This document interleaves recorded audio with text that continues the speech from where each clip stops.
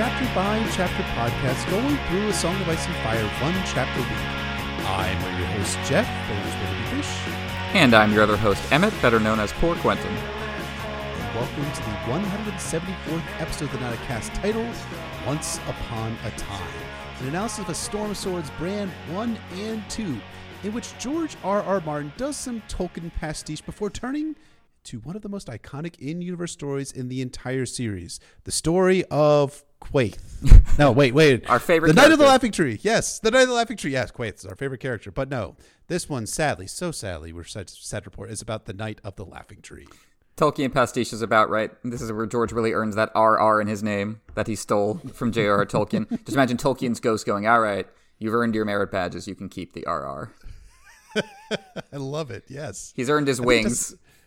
It says Ronald Raymond, right? Ronald Raymond Martin. Well, Ronald Reagan, of course. J.R.R. Tolkien went to the future and named himself after the most iconic of American presidents. Those were just his powers.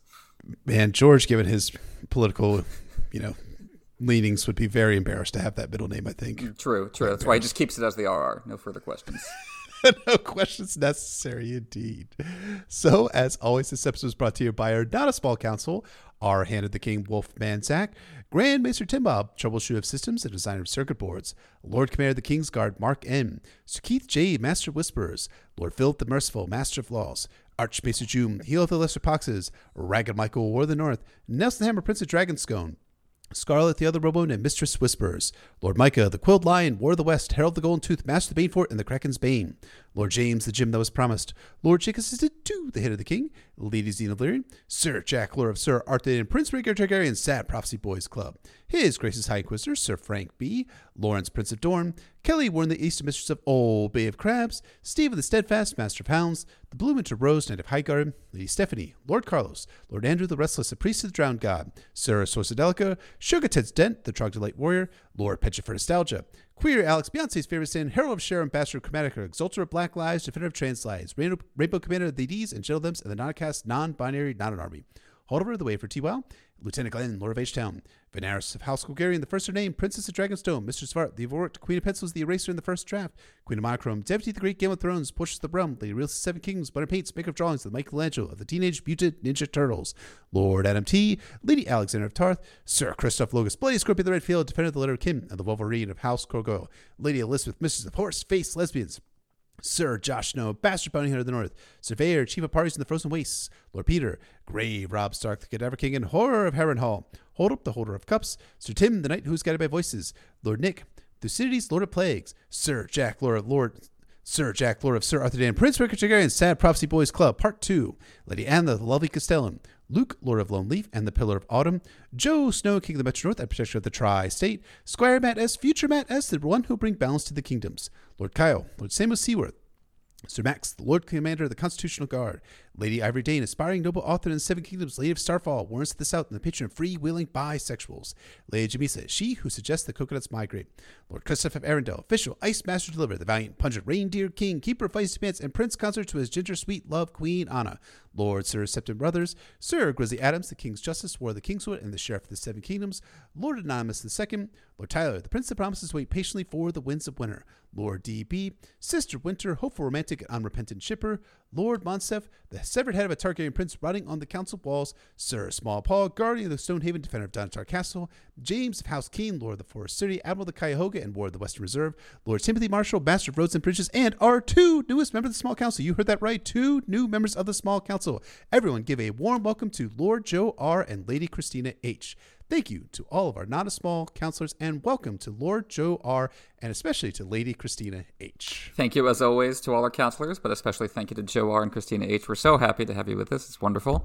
So, thank you. I love you all. Thank you so much. And we normally do a question at this point, but we are going to be soliciting some more questions from our Sworn Sword and higher level patrons. As you all know, if you are a $10 Sworn Sword or higher level patron, you are welcome to ask us any questions that we are forced at Sword Point to answer every single week here. But in lieu of that, for this week, we just wanted to make an announcement about our latest Patreon episode. We are pleased to announce that our next patron-only episode for all $5 and above poor fellow patrons will be something we almost did actually last holiday season back in 2020, and that is we are doing a fracking episode on the Battlestar Galactica mini-series that will be available for all $5 above patrons. And I gotta admit, Emmett, well, you already know this because I told you this ahead of time when we were texting, but I've watched this mini-series and I'm like, this is amazing. And I was like, I'll just watch, 33 because it's a pretty good episode. I just want to kind of get the feel of what season 1 is like. Dudes, I'm on episode 9 of season 1 after like 3 days. Like this is kind of a problem at this point that I need to like kind of cut myself off, but I can't because we're on the Tillium episode, and the Tillium episode ends with an amazing song at the end of it. Anyways, yes. So yes, Battlestar Galactica miniseries for all $5 patrons towards the end of this month. Yeah, that's going to be great. Battlestar was my show, one of my first big fandoms and story obsessions, and it's wonderful to go back to it. I rewatched the miniseries, and honestly, it really mostly holds up, so I'm really excited to talk about it for this month's patron-only episode, and who knows, this might lead to us doing more Battlestar episodes down the line, so get ready. Oh, I'm so excited. So say we all. So say we all. So say we all. Okay, sorry. Yes, to be dignified about this. Yes, the Battlestar episode is going to be great. We hope you folks enjoy that. And it used to be available for free on Amazon. It might be available in your region or country, but at least where I am, it was not. I had to purchase it, but it used to be on Amazon free. But it's available on Peacock. You can't watch all of it for free, but the miniseries you can watch for free on Peacock. So if you want to check that out, all you got to do is sign up for a free account. So I definitely recommend. Yes, you cannot. I'm sorry. I'm not gonna spoil everything I'm gonna say about Battlestar right at this moment, especially in the episode about A Storm of Swords Brand 1 and 2. When we last checked in with Bran Stark, he had departed Winterfell, heading for places unknown in search of the Three-Eyed Crow. Let's find out how Bran Stark is doing in this synopsis of A Storm of Swords Brand 1 and 2. The ridge slanted sharply from the earth, a long fold of stone and soil shaped like a claw. Trees clung to its lowest slopes, pines and hawthorn and ash, but higher up the ground was bare, the ridgeline stark against the cloudy sky. He could feel the high stone calling him. Up he went, loping easy at first, then faster and higher, his strong legs eating up the incline. Birds burst from the branches overhead as he raced by, clawing and flapping their way into the sky. He could hear the wind sighing up amongst the leaves, the squirrels chittering to one another, even the sound a pinecone made as it tumbled to the forest floor. The smells were a song around him, a song that filled the good green world. At long last, we are with Bran of House Stark, and we start naturally with Bran as he wargs his direwolf Summer. Bran, Summer, runs until he gets up to a crest of a hill in the woods and sees a kite above the sky. He thinks he's a prince of the woods and elsewhere, strong and to be feared above all animals. He sees a pack of wolves, remembering his own pack, the 5 wolves. No, 6 wolves, counting the one who stood apart, remembering their similar yet different scents. Shaggy Dog was the nearest, angry but now growing distant. The others he could sense too, except for his sister, who died. These woods belonged to them, the snowy slopes and stony hills, the great green pines and the golden leaf oaks, the rushing streams and blue lakes fringed with fingers of white frost. But his sister had left the wilds to walk in the halls of Man Rock where the other hunters ruled, and once within those halls it was hard to find the path back. The Wolf Prince remembered. The winds shift and Summer Bran smells and senses fear and blood. He runs over, driven by the smell, and finds the deer down and dying with 8 wolves around her, ripping into the stomach of the deer.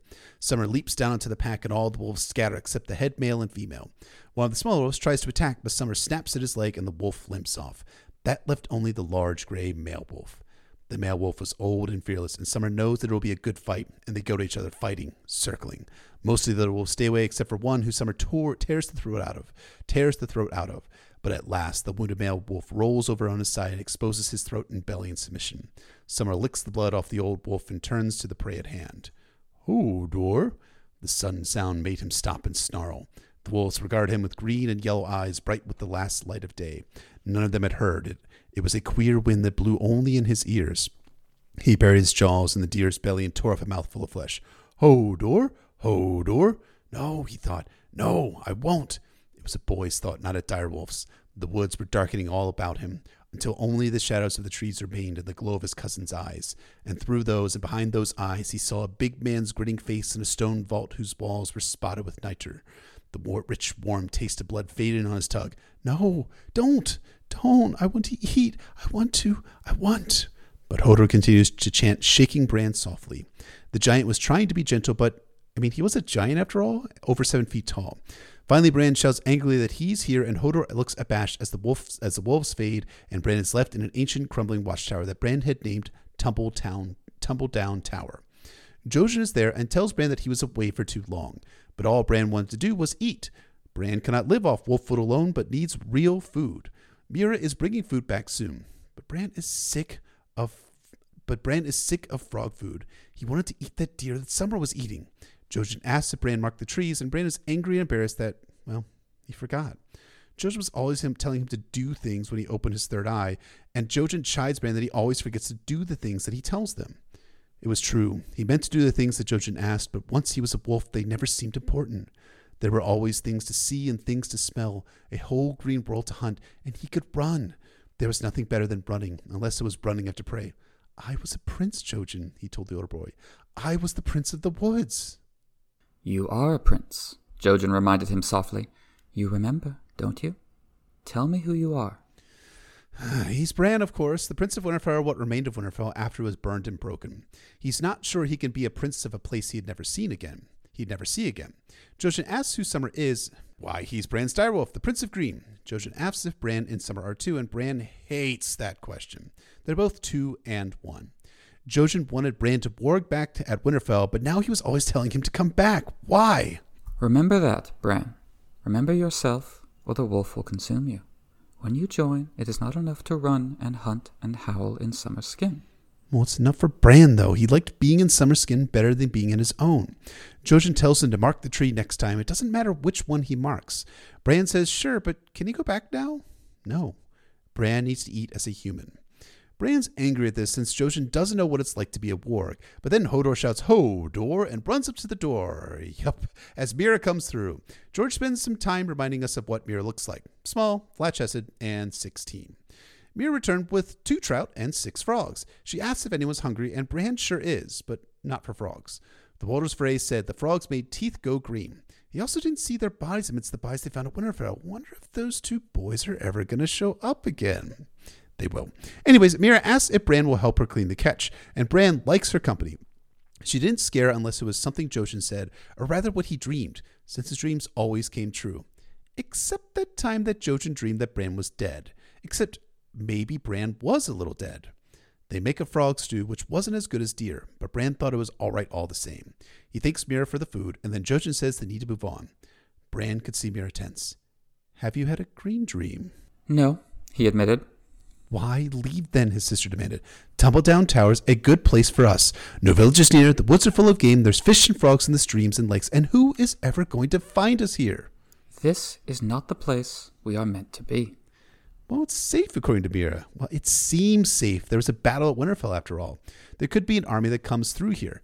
Maybe Robb's army, Bran suggests? Well, according to Jojen, Maester Luwin only spoke with the Boltons and the Ironborn. Meera challenges Jojen and says all he wants to do is go see the Three-Eyed Crow. But that's a hell of a long way beyond the wall. Jojen wishes that they were eagles or if they had horses. Meera suggests stealing horses, but Jojen doesn't want to be a thief, and he doesn't want people pursuing them. Maybe they could buy the horses? Look at us, Meera. A crippled boy with a direwolf, a simple-minded giant, and 2 Cranogmen 1,000 leagues from the neck. We will be known, and word will spread. So long as Bran remains dead, he is safe. Alive, he becomes prey for those who want him dead for good and true. Jojen went to the fire to prod the embers with a stick. Somewhere to the north, the Three-Eyed Crow awaits us. Bran has need of a teacher wiser than me. How, Jojen, his sister asked. How? Afoot, he answered. A step at a time. Meera says it was a good long journey from Greywater Watch to Winterfell, but this road is way, way longer, and none of them had been beyond the wall. How are they going to find the Three-Eyed Crow in the vast expanse beyond the wall? Perhaps he will find us. I'm so glad we have your voice back to do Jojen Reed. I mean, if you're listening to our Fever Dream podcast, it's you do Joshua York so well, and it's good to have Jojen Reed back. Pretty much the same voice. They're mostly the same voice. there's nuances there. There's nuances there. Thank you, know Jeff. it. You're There's so many sweet. nuances there. You're so sweet. Because I do. I hear it every single month, at least once a month or so. Well, if Joshua York is in the chapter. Anyways, a wolf howls before Meera replies, and Jojen asks if it's summer. It's not. Bran scorns Jojen in his mind that he could dream just fine, but couldn't tell a wolf howl from another wolf howl. Why were they always listening to this goddamn Jojen anyways? He wasn't even a prince like Bran was, or as strong as Hodor, or even a good hunter like Mira. Bran suggests stealing the horses and riding to the Umbers. Or maybe they steal a boat and sail down the White Knife to White Harbor and the Manderleys. Hodor responds with a burp, and Hodor. He liked Bran's plan, but the Reeds weren't going to follow his suggestions, even if they were bannermen to the Starks. Hodor starts saying his name over and over again to enjoy the different ways that it sounds. Bran tells Hodor to head out to the practice with his sword. They had gotten the swords from the Crypts of Winterfell after all. Bran has Uncle Brandon's sword, Hodor had a large piece of iron that was centuries old, and they hear Hodor slashing at a massive wolf's wood tree outside. Jojen, what did you mean about a teacher? Bran asked. You're my teacher. I know I never marked the tree, but I will the next time. My third eye is open like you wanted. So wide open that I fear you may fall through it and live all the rest of your days as Wolf of the Woods. I won't. I promise. The boy promises. Will the wolf remember? You run with Summer. You hunt with him, kill with him. But you bend to his will, more than him to yours. Oh, Bran only forgot. He's only 9 after all. He's just a kid. He'll get better as he gets older. Floyd the Fool and Aemon the Dragonite didn't start as great knights. Jojen says that's wise if the days were getting longer, but the days are not getting longer. It's getting colder. Jojen asks Bran for the Stark words, and Bran repeats them, feeling cold. Winter is coming. Jojen gave a solemn nod. I dreamed of a winged wolf, bound to earth by chains of stone, and came to Winterfell to free him. The chains are off you now, yet still you do not fly. Then you teach me. Bran still feared the three-eyed crow who haunted his dreams sometimes, pecking endlessly at the skin between his eyes and telling him to fly. You're a greenseer. No, said Jojen, only a boy who dreams. The greenseers were more than that. They were wargs as well, as you are, and the greatest of them could wear the skins of any beast that flies or swims or crawls, and could look through the eyes of the weirwoods as well, and see the truth that lies beneath the world. Jojen says the gods gave them all gifts. Mira's a hunter, can breathe mud and fly through trees. Jojen has green dreams, and Bran, he could be so much more than Jojen, but someone has to teach Bran, and Jojen can't, as he doesn't understand Bran's gift. The cragmen used to know, but they've forgotten so much, and they didn't know the rest. Mira backs up Jojen, saying they could stay and not trouble anyone and be safe, but if they go to Last Hearth or beyond the wall, they could be taken. Bran is a boy, but he's Ned Stark's son, Robb's heir. They have sworn by earth and water, bronze and iron, ice and fire to follow his command, so the choice is his. Bran asks if they really mean that. They do. Bran tries to think it through like Big Daddy Ned would. He thinks the Umbers would be loyal and the Karstarks too. They would be safe with either. Fact check, maybe half true.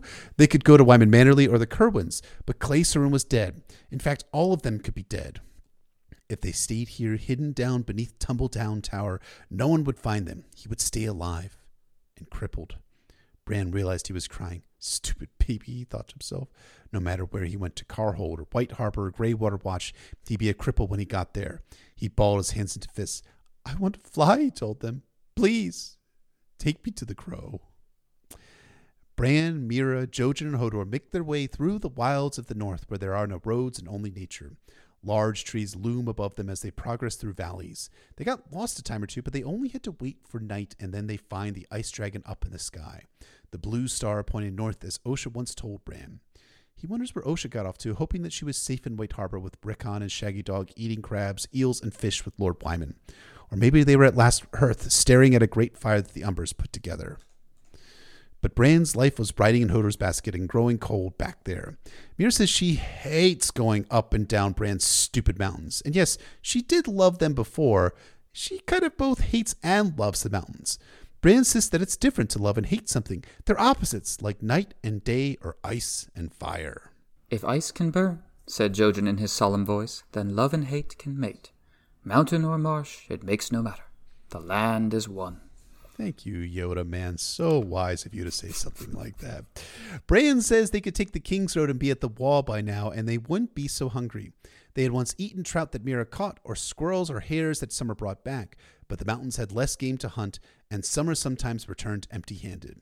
But Jojen refuses to return to the roads. They would encounter travelers, and Jojen was stubborn as fuck. So everyone keeps moving slowly north and slowly into the heights. And on some days, it was rainy or windy or even sleeting. Even on clear days, they felt completely alone. Mira asks if there are people up here, and Bran says there are. Umbers are east of the King's Road, and then there are the mountain clans. Wolves in the west, Harclays in the hills, Knots, Littles, Norries, and Flints in the high places. Bran's great-grandmother on his dad's side was a Flint. That was why Bran loved to climb so much, so said Old Nan. Mira comments that there was once a Wool who rode with Howland Reed to war. Theowool or Bucket, says Jojen. Bran adds that the Wool sigil was 3 brown buckets. Lord Wool gave homage to Ned once a year, though he wasn't a true lord. He was just the Wool. Jojen Reed stopped to catch his breath. Do you think these mountain folk know we're here? They know, Bran had said. They know. Bran had seen them watching, not with his own eyes, but with Summer's sharper ones that missed so little. They won't bother us so long as we don't try and make off with one of their goats or horses. Nor did they. Only once did they encounter any of the mountain people when a sudden burst of freezing rain sent them looking for shelter. Summer found it for them, sniffing out a shallow cave beneath the gray-green branches of a towering sentinel tree. But when Hodor ducked beneath the stony overhang, Bran saw the orange glow of fire farther back and realized that they were not alone. "Come in and warm yourself," a man's voice got up. "There's stone enough to keep the rain off all our heads." The man, who Bran figures for a little, offers oat cakes, sausages, and some ale, but he never asked for their name and didn't give his. Bran asks if it's far to the wall. It's not too far away, and Bran comments that they'd be faster if, and Mira finishes, if we took the King's Road. The little took out a knife and whittled at a stick. "When there was a Stark in Winterfell, a maiden girl could walk the King's Road in her name-day gown and still go unmolested, and travelers could find fire, bread, and salt at many an inn and hold fast. But the nights are colder now, and the doors are closed. There are squids in the Wolf's Wood, and flayed men ride the King's Road asking after strangers." The Reeds exchanged a look. "Flayed men?" said Jojen. "The bastard's boys, aye, he was dead, but now he's not. And paying good silver for wolf skins a man hears, and maybe gold for word of a certain other walking dead." He looked at Bran when he said that, and at Summer stretched out beside him. "As to that wall," the man went on, "it's not a place I'd be going. The old bear took the watch into the haunted woods, and all that come back was his ravens, with hardly a message between them. Dark wings, dark words, me mother used to say, but when the birds fly silent, seems to me that's even darker." He poked at the fire with his stick. "It was different when there was a Stark in Winterfell, but the old wolf's dead, the young one's gone south to play the Game of Thrones, and all that's left us is the ghosts." "The wolves will come again," said Jojen solemnly. "How would you be knowing that, boy?" "I dreamed it." So badass. I love that line. The man says he dreams about his dead mom, but when he wakes, those dreams don't come true. Yeah, but Jojen's dreams are different, you see. Hodor says Hodor. They end up spending the night together as the rain falls outside of the cave. No one wants to leave besides Summer, who Bran finally allows to go exploring through the rain and trees. When they wake the next day, they find the little gone, but the man left behind a sausage and oatcakes made of either pine nuts or blackberries. Bran tries every one and promises to repay the littles back 100-fold for every nut and berry. It's awesome. The trail is easier, and Bran almost feels nice when the sun comes out. He takes a nap in the basket until Mira wakes him up to show him an eagle in the sky. Bran wonders what it would be like to fly, thinking that the green seers used to take on the skin of a bird and fly. He watches the eagle until it disappears. At that, Bran is disappointed, but Mira reassures Bran that they'll see more. Hodor says Hodor, and Bran repeats back Hodor to him. Jojen comments that Hodor likes hearing his name. Well, this leads Bran to explain that Hodor's real name is actually Walder. Hodor is just a word he says. Yeah, just a word he says. Old Nan was his great-great-grandmother. He wonders if Old Nan is alive or dead. Theon shouldn't have killed her. She didn't hurt anyone, ever. "Some people hurt others just because they can," said Jojen. "And it wasn't Theon who did the killing in Winterfell," said Mira. "Too many of the dead were Iron Men." She shifted her frog spear to her other hand. "Remember Old Nan's stories, Bran. Remember the way she told them, the sound of her voice. So long as you do that, part of her will always be alive in you." Beautiful. Bran promises to remember, and the party proceeds on in silence for a time until Bran asks the Reeds if they know any stories. Well, sure, they know a few. Could they maybe tell him one? One with knights, of course. Hodor and Bran like stories involving knights. Well, there are no knights in the Neck, unless you count the dead ones in the bogs. Andals, Ironman Freys, and all the types of idiots who wanted to conquer Greywater Watch. And they all died. Bran, unnerved by the Dead Marshes reference from Lord of the Rings, shivers, but he likes the scary stories. "There was one night," said Mira, "in the year of the false spring. The night of the laughing tree, they called him. He might have been a cragman, that one." "Or not." Jojen's face was dappled with green shadows. "Prince Bran has heard that tale 100 times, I'm sure." No, said Bran, I haven't. And if I have, it doesn't matter. Sometimes Old Nan would tell the same story she told before, but we never minded if it was a good story at least. Old stories are like old friends, she used to say. You have to visit them from time to time. Yeah, very quotable. Miras agrees and starts to tell the tale. There was a Krennic man once who grew up hunting, fishing, climbing trees, and learning the magic of the reeds. Bran didn't know this story and asked if the man had green dreams. He did not, but he could do all the Krennic magic things and even make castles appear and disappear. Bran wishes he could do magic too and asks when he meets the Tree Knight. Soon, Mira scolds, if Bran would just shut up and listen. So Bran stays quiet for the moment, and Mira continues saying that the dude knew Krennicman magic, but the Krennicman stayed home rather than travel. But this guy was curious, and he decided to leave the Krennics and go to the Isle of Faces to find the Green Men. So the man paddled down the Green Fork, past the twins at night, and paddled onto the Isle of Faces to meet the Green Men. A story for another time, but the Krennic men, stayed at the Isle of Faces, and then he paddled from the island and went to the largest castle in the world. Harrenhal, Bran knew at once. It was Harrenhal. Mira smiled. Was it? Beneath its walls, he saw the tents of many colors, bright banners cracking in the wind, and knights in mail and plate on barded horses. He smelled roasting meats and heard the sound of laughter and the blare of heralds' trumpets. A great tourney was about to commence, and champions from all over the land had come to contest it. The king himself was there with his son, the Dragon Prince. The White Swords had come to welcome a new brother to their ranks. The Storm Lord was on hand, and the Rose Lord as well. The great Lion of the Rock had quarreled with the king and stayed away, but many of his bannermen and knights attended all the same. The Krennic man had never seen such pageantry and knew he might never see the like again. Part of him wanted nothing so much as to be a part of it. Bran knows what that feels like, as he wanted to be a knight before he was paralyzed. Mira continues the story talking about how the daughter of the castle was Queen of Love and Beauty with 5 champions swearing to defend her honor, 4 brothers and her uncle, a White Knight of the King's Guard. Bran asks if she was a fair maid, and Mira says, yeah, but there were others who were hotter, like the wife of the Dragon Prince and her maids who had all the knights come into their yards to tie favors around their lances. Bran complains that this sounds an awful lot like a romance story. He likes knights and monster stories. Sometimes the knights are monsters, Bran. The little Krennic man was walking across the field, enjoying the warm spring day, and harming none when he was set upon by 3 squires. They were none older than 15, yet even so they were bigger than him, all 3. This was their world as they saw it, and he had no right to be there. They snatched away his spear and knocked him to the ground, cursing him for a frog eater. Were they balders? It sounded like something little Walder Frey might have done. None offered a name, but he marked their faces well so he could revenge himself upon them later. They shoved him down every time as he tried to rise, and kicked him when he curled up on the ground. But then they heard a roar. That's my father's man you're kicking, howled the she-wolf. A wolf? On 4 legs or 2? 2, said Mira. The she-wolf laid into the squires with a tourney sword, scattering them all. The Krennic man was bruised and bloodied, so she took him back to her lair to clean his cuts and bind them up with linen. There he met her pack brothers, the wild wolf who led them, the quiet wolf beside him, and the pup who was the youngest of the 4. Man, do these people kind of remind you of anyone? Or do they sound familiar to anyone else in this story? Probably just my imagination. That night there was a feast, and the wolf girl insists that the Krennic men attend. So he ate and drank with the wolves, barrowed down men, moose, bears, and mermen. Some dragon prince sang a sad song that made the wolf maid cry and got laughed at by the youngest wolf. She promptly poured wine over his head. Then there were Stormlords and Knights of Skulls and Kisses, a maid with laughing purple eyes, a red snake, the Lord of Griffins, and a quiet wolf who only spoke to the maid after the wild wolf spoke on his behalf. But then the Krennic men spotted the 3 squire attackers, a squire who served a pitchfork knight, another who served a porcupine knight, and a knight who had 2 towers on his surcoat. Phrase. The wolf maid pointed them out to her brothers, and the youngest offered to get the Krennic men a horse and some armor. But the Krennic man wasn't sure what to do. He did want vengeance, but he was small, and he was scared to make a fool of himself. So the Krennic men slept by the shore, facing the Isle of Faces, and praying to the old gods of the north and neck. Jojen asks if Bran ever heard this story from his dad. No, he hadn't. Old Nan did the storytelling in their family. Bran asks to hear the rest, and Mira starts to talk about the tourney, but Bran only wants to hear about the jousting. As my prince commands, the daughter of the castle was the Queen of Love and Beauty with 4 brothers and an uncle to defend her, but all 4 sons of Harrenhal were defeated on the first day. Their conquerors reigned briefly as champions until they were vanquished in turn.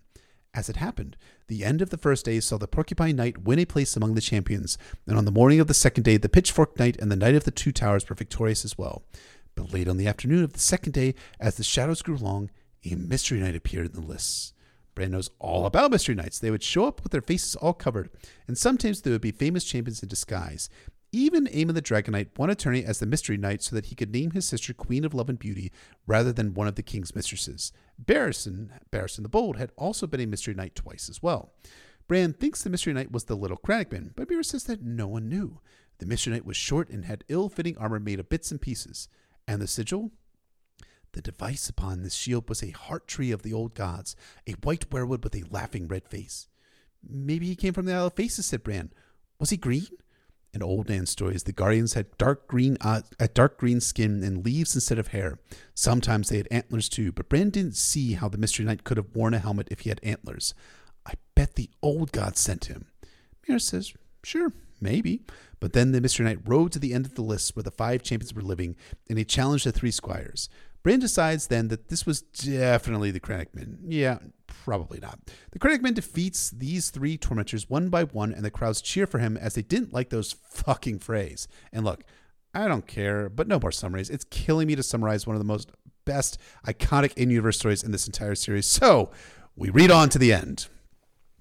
When his fallen foes sought to ransom horses and armor, the Knight of the Laughing Tree spoke in a booming voice through his helm, saying, "Teach your squire honor, and that shall be ransom enough." Once the defeated knights chastised their squires sharply, their horses and armor were returned. And so the little Crannogman's prayer was answered. By the green men, or the old gods, or the children of the forest. Who can say? It was a good story, Bran decided after thinking about it for a moment or two. Then what happened? Did the Knight of the Laughing Tree win the tourney and marry a princess? No, said Meera. That night at the great castle, the Storm Lord and the Knight of the Skulls and Kisses each swore they would unmask him, and the king himself urged men to challenge him, declaring that the face behind that helm was no friend of his. But the next morning, when the heralds blew their trumpets and the king took his seat, only 2 champions appeared. The Knight of the Laughing Tree had vanished. The king was wroth and even sent his son, the Dragon Prince, to seek the man, but all they ever found was his painted shield hanging abandoned in a tree. It was the Dragon Prince who won that tourney in the end. Oh. Bran thought about the tale a while. Well, that was a good story, but it should have been the 3 bad knights who heard him, or not their squires. Then the little Crannogman could have killed them all. That part about the ransoms was stupid, and the Mystery Knight should have won the tourney, defeating every challenger and named the wolf maid the Queen of Love and Beauty. She was, said Meera, but that's a sadder story. Are you certain you never heard this tale before, Bran? Asked Jojen. Your Lord Father never told it to you? Bran shook his head. The day was growing old by then, and the long shadows were creeping down the mountainsides to send black fingers through the pines. If the little Crannogman could visit the Isle of Faces, maybe I could too. All the tales agreed that the green men had strange magic powers. Maybe they could help him walk again, even turn him into a knight. They turned the little Crannogman into a knight, even if it was only for a day, he thought. A day would be enough. And that is the synopsis of A Storm of Swords, Bran 1 and 2. Talk about a killer ending. I mean, I admit it. It seems kind of trite to say that I love the Knight of the Laughing Tree story in Bran's second chapter, but it's great. What do you think, sir? It's easy to forget about Bran in Storm of Swords, especially relative to how prominent he was in Clash of Kings. He had 7 chapters in that book, set at Winterfell, the heart of the unfolding political and military struggles in the north. In this book, he only has 4 chapters, and the narrative focus has shifted away from Stark turf towards the Riverlands and the territory beyond the Wall. Later in Storm, George will tie Bran's chapters into first Jon's and then Sam's, but here he's almost totally isolated from the rest of the story. And that's not necessarily a bad thing. These chapters feel like a palate cleanser in a lot of ways, leaving me refreshed for the more thorny and complicated chapters to come from Davos, Daenerys, and so on. The quest narrative, the wistful tone, the nature imagery full of reds and golds, it all brings me back to a younger age when I was first reading stories like this, which is very appropriate given Bran's position as the young fantasy reader in universe. I know that for a lot of people, this isn't the appeal of A Song of Ice and Fire. They're in it for the more shocking, deconstructionist material, and I get that, but I think George handles this material with equal care and skill. What do you think? I think in Bran, George embeds powerful pathos, charming anecdotes, and an almost Lord of the Rings-like sense of nature and the world around them.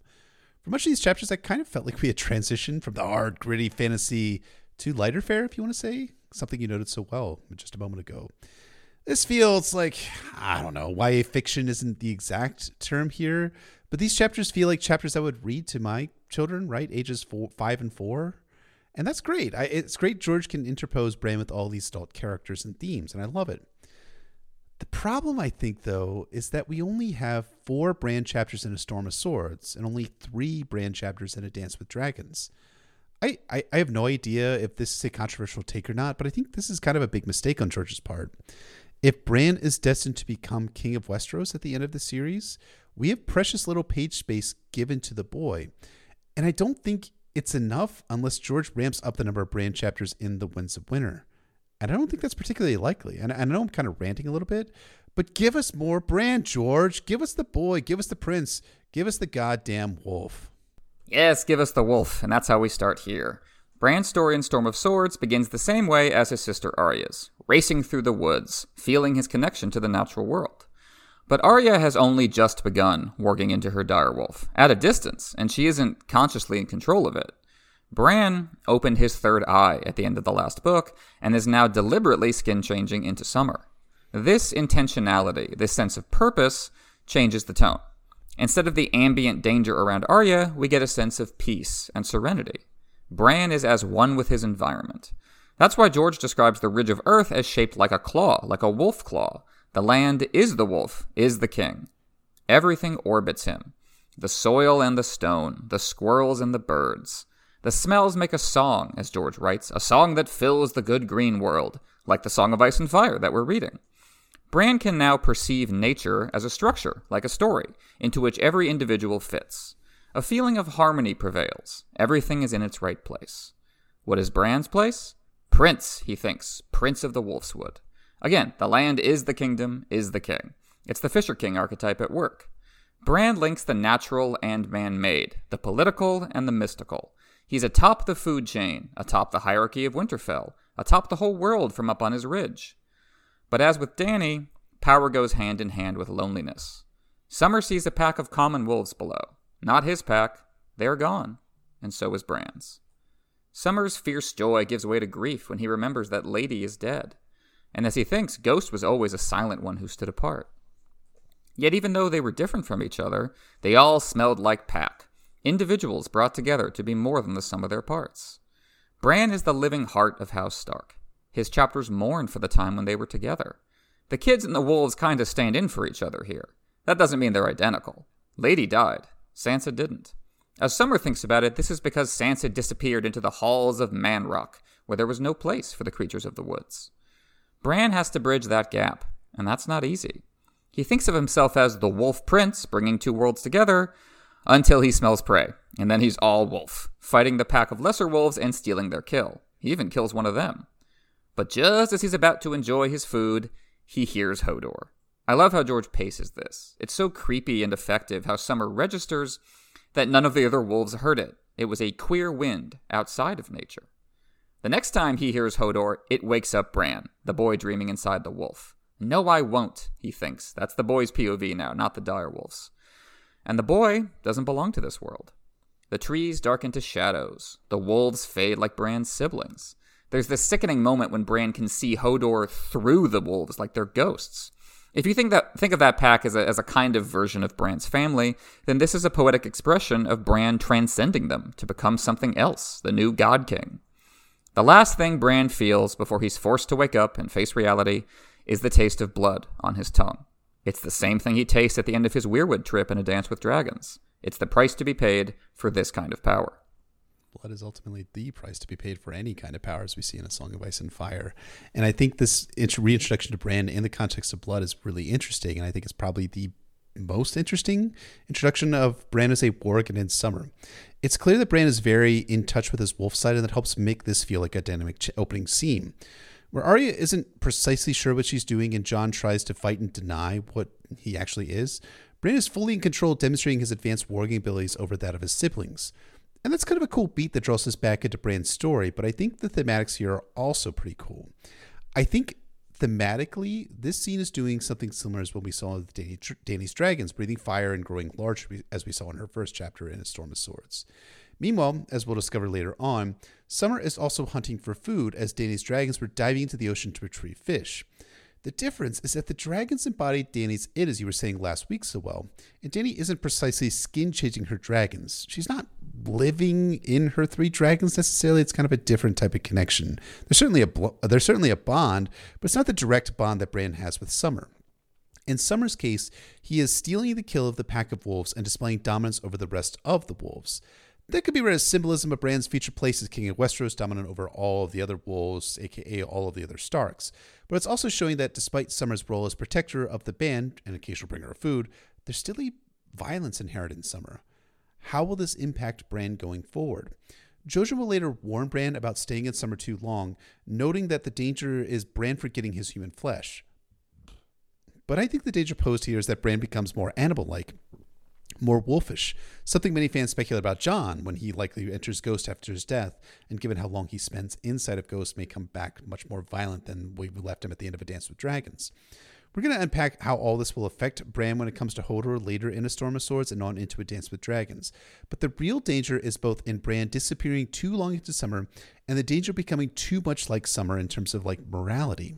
Moreover, Bran is forging his consciousness with Summers, and it's not clear whose thoughts we're seeing in this opening prologue of sorts.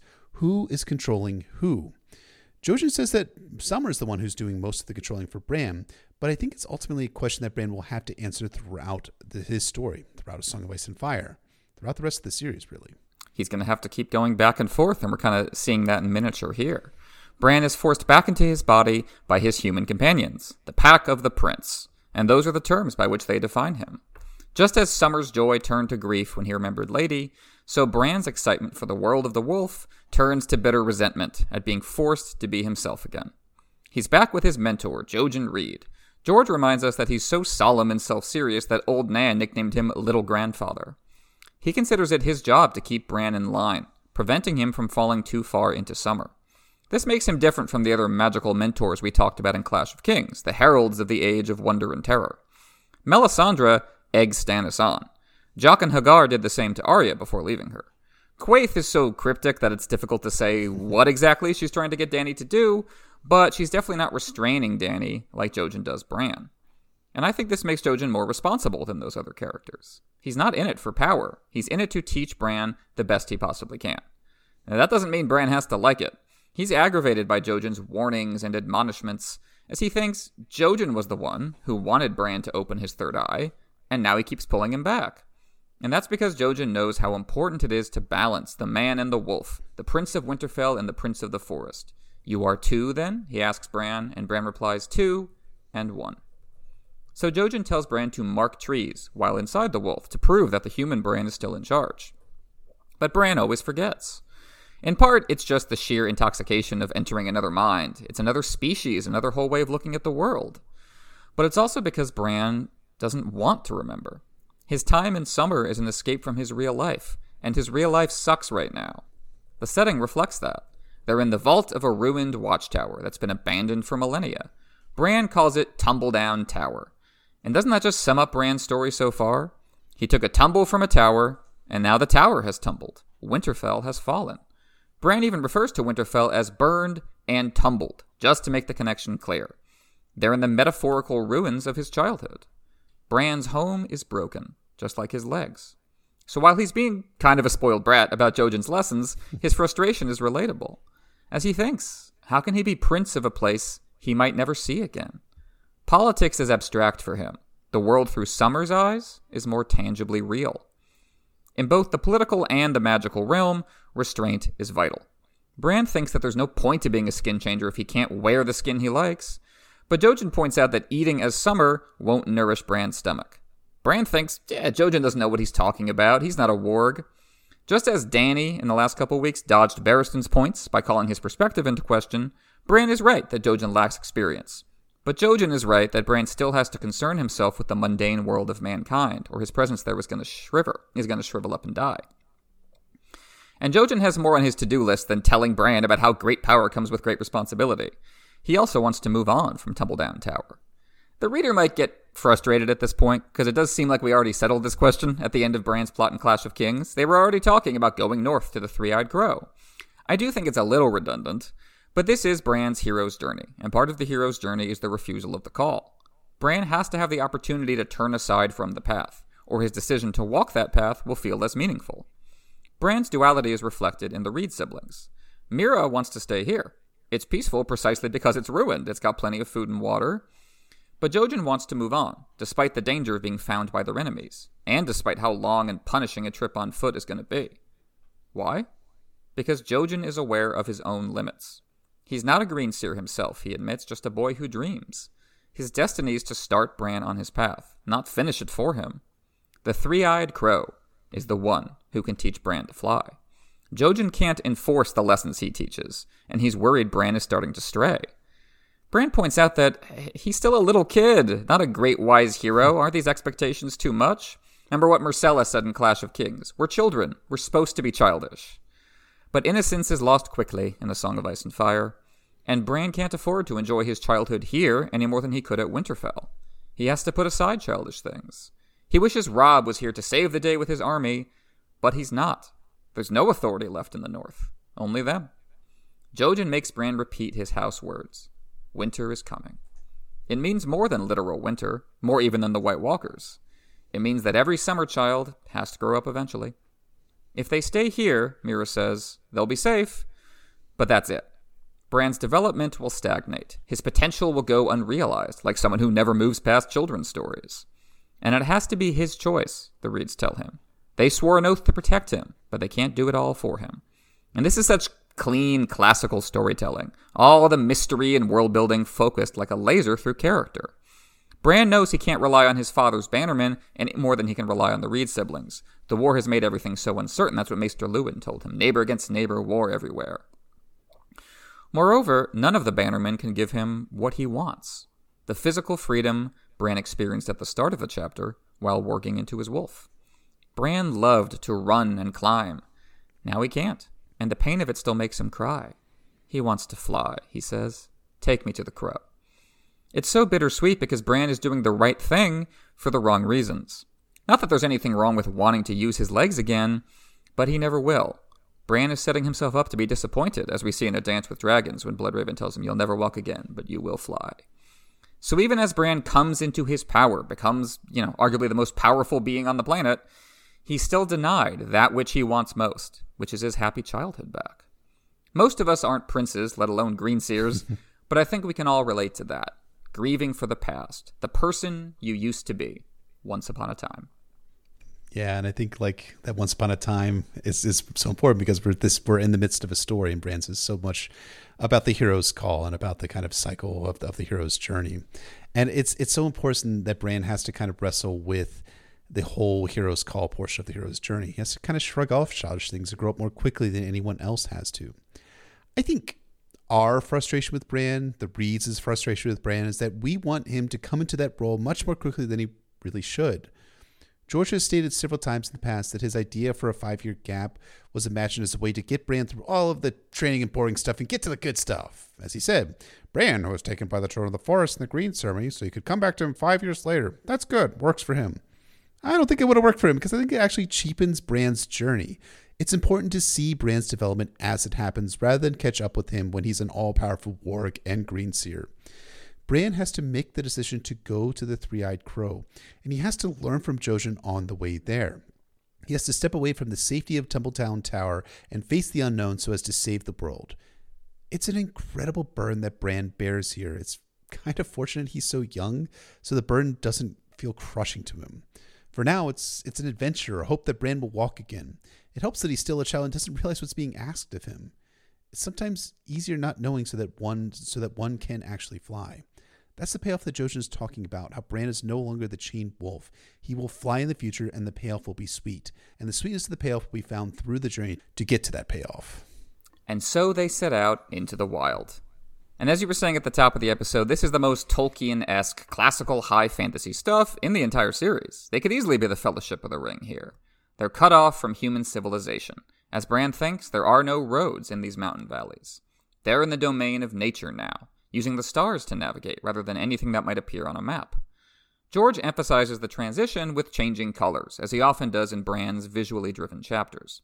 We've gone from the autumnal reds and golds near Tumbledown Tower to the dark greens and grays of a land that is always bracing itself for the next winter. and this stands in for Bran's maturation. It's isolated to the point of abstraction, a symbolic space where the major ideas and images of the series dwell. It's like a loop, as Mira says, up and down, up and down. She hates the repetitiveness of it. But wait, Bran says, yesterday you said you loved the mountains. So I do, she responds. I'd only heard of mountains in my father's stories. It's wonderful to see them in person. Bran doesn't get the contradiction. How can you both love and hate something at the same time? That's only confusing to a child, or an adult who can't move past childhood. Most of us eventually learn that opposites come together all the time. Life is the seed of death, which is the seed of the next wave of life. People want freedom. They also want structure. People want intimacy. They also want privacy. People are good. People are bad. If it was easy to separate and sort out these categories, we would have done it by now. Even love and hate, the eternal opponents in the human heart's conflict with itself, can mate, as Jojen puts it. They're two halves of the same face. It's not strange at all for Mira to love the mountains for their novelty, yet hate the actual practice of walking on them. That's just how people work. As Bran grows up and comes into his power, both magical and political, it's vital for him to internalize that interplay between yin and yang. Jojen compares it to ice and fire, the title of the story, suggesting that the idea of the self as a vessel for contradictory elements is the central theme of A Song of Ice and Fire. And we see it expressed in characters ranging from Dany to Jaime, Theon, Sandor, Stannis, and so on. The land is one, Jojen says. Everything is one, a baseline principle for a large percentage of human spirituality, philosophy, and even science. It's a holistic understanding of natural and potentially supernatural processes that flow over and through us. As everyone has heard, the Force is an energy field created by all living things. It surrounds us, it penetrates us, it binds the galaxy together. Jojen doesn't even mention the old gods or the three-eyed crow here, because it's not about the cultural specifics. It's about enlightenment in the broadest possible sense. But there is one force more powerful than enlightenment, and that's death. As Mira says, the one is over-wrinkled. Literally, she means the mountains, shaped like wrinkles, but she could also be talking about wrinkled skin. Aging until you don't. Enlightenment is rooted not in nature itself, but in the brain and body of the individual perceiving nature. That's as close as I get to a spiritual understanding of why we're here. We're here to bear witness to the earth. So when we die, what happens to that enlightenment? Oh, we have answers to that. So many answers. Culture is nothing but answers to that question. We conceptualize life after death and try to enact it through inherited wisdom, food and faith, clothing and dances, songs and stories. Bran is living after death, in a sense. He rose from the crypts and his family thinks he's gone.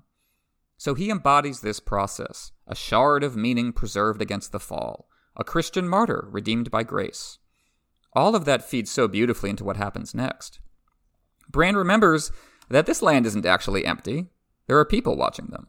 In another storyline, that would make us paranoid, like the eagle watching Jon and Qhorin Halfhand beyond the wall in the last book. But here, it's the eyes of community on them. So when the weather turns against them, one clansman is there to offer shelter from the storm. The little is so archetypal that he doesn't even get a first name. He doesn't need one. He's a font of wisdom and generosity more than he is a man. He's every kindly old man that ever offered support to any main character. He's an NPC, basically, which might be too stiff if his words weren't so emotional. He offers the travelers food and shelter, which is more than an individual act of support. It's an act of cultural transmission at the heart of the North. Guest right is sacred up here, and we're all in it together when winter comes, or we should be anyway, so Jon argues as Lord Commander. It's the human connection that prevents us from breaking down completely into isolated individuals, and it's the essence of Stark rule in the North, as the Little says. When there was a Stark in Winterfell, a maiden could walk the King's Road unmolested, there was fire and food at every corner. Now, is all of this literally true? Well, not really. We know from what Roose says to Theon in Dance with Dragons that Bolton lands weren't a paradise even before the war came. There were territorial disputes, there were harsh, uncaring lords, and even the best Starks couldn't be everywhere at once, protecting everyone. But it was better, and that knowledge fits into the context of myth. Stark rule has lasted long enough to seem like the state of nature itself. It's totemic, it's foundational.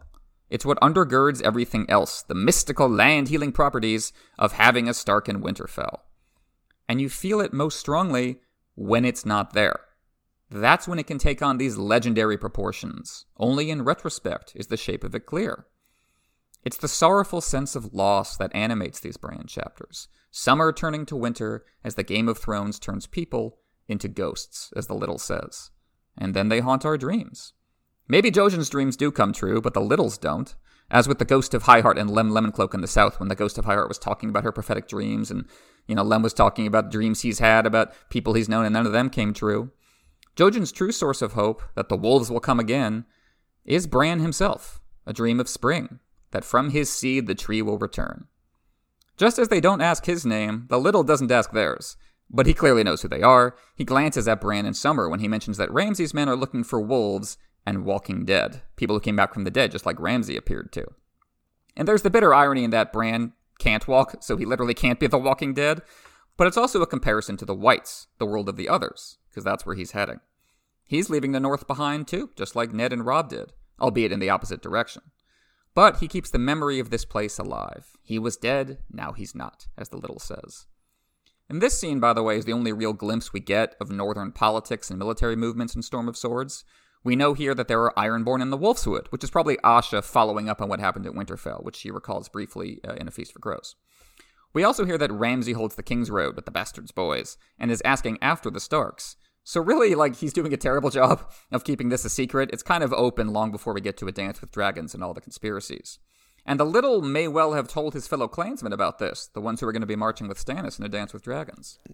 See, I take it a step further and suggest that there are hints that this Little is a person of significance in Clan Little. Quote, the clasp that fastened his squirrel skin cloak was gold and bronze and wrought in the shape of a pine cone. The Littles bore pine cones on the white half of their green and white shields. Throughout Song of Ice and Fire, nobles wear the clasp shaped in their house sigil. Jeremy Riker wears one of crossed hammers of the Rikers. Arya observes Willis Manderly wearing a silver and trident clasp of the Manderlys in Harrenhal. And when Bran surrenders Winterfell to Theon, Maester Luwin dresses the boy by clasping his cloak with a, quote, wolf's head clasp of silver and jet. Now, that's not definitive evidence, but I think this is some evidence for the man in the cave to be a leader in Clan Little. Among the Littles, there are two Littles who appear on page later in the story, Duncan Little and Morgan Little. Duncan is a Night's Watch Ranger and is up on the wall, but Morgan Little marches with Stannis on Deepwood Motte and in Winterfell, famously yelling that Asha is a cunt during the forest battle outside of Deepwood Motte, before apologizing to Asha after the fact. It's interesting that George doesn't describe this Little's appearance beyond the clasp itself, and I've wondered whether George R. R. Martin might have gardened this Little to be retroactively Morgan Little in A Dance with Dragons. I think it would kind of fit with the dynamic here that this guy's important, and George is like, yes, that's going to be Morgan Little, come A Dance with Dragons, so we can have some resonance with Stannis' plot in Dance and the Winds of Winter. That's a great example of the gardening and how as the northern plot developed after George abandoned the 5 years gap, all the kind of stray characters and plot points we see in Clash and Storm kind of come back to the fore, and because he didn't expand on them extensively in these earlier books, he has a lot of room to play with when it comes to the later ones. In this chapter, though, it's less about who this guy is and more about the connection being made. We get the humble aid to those in need that keeps those relationships alive in the first place. The food he leaves behind is greater than any treasure, because it demonstrates a resilience against the downfall and depression he was describing.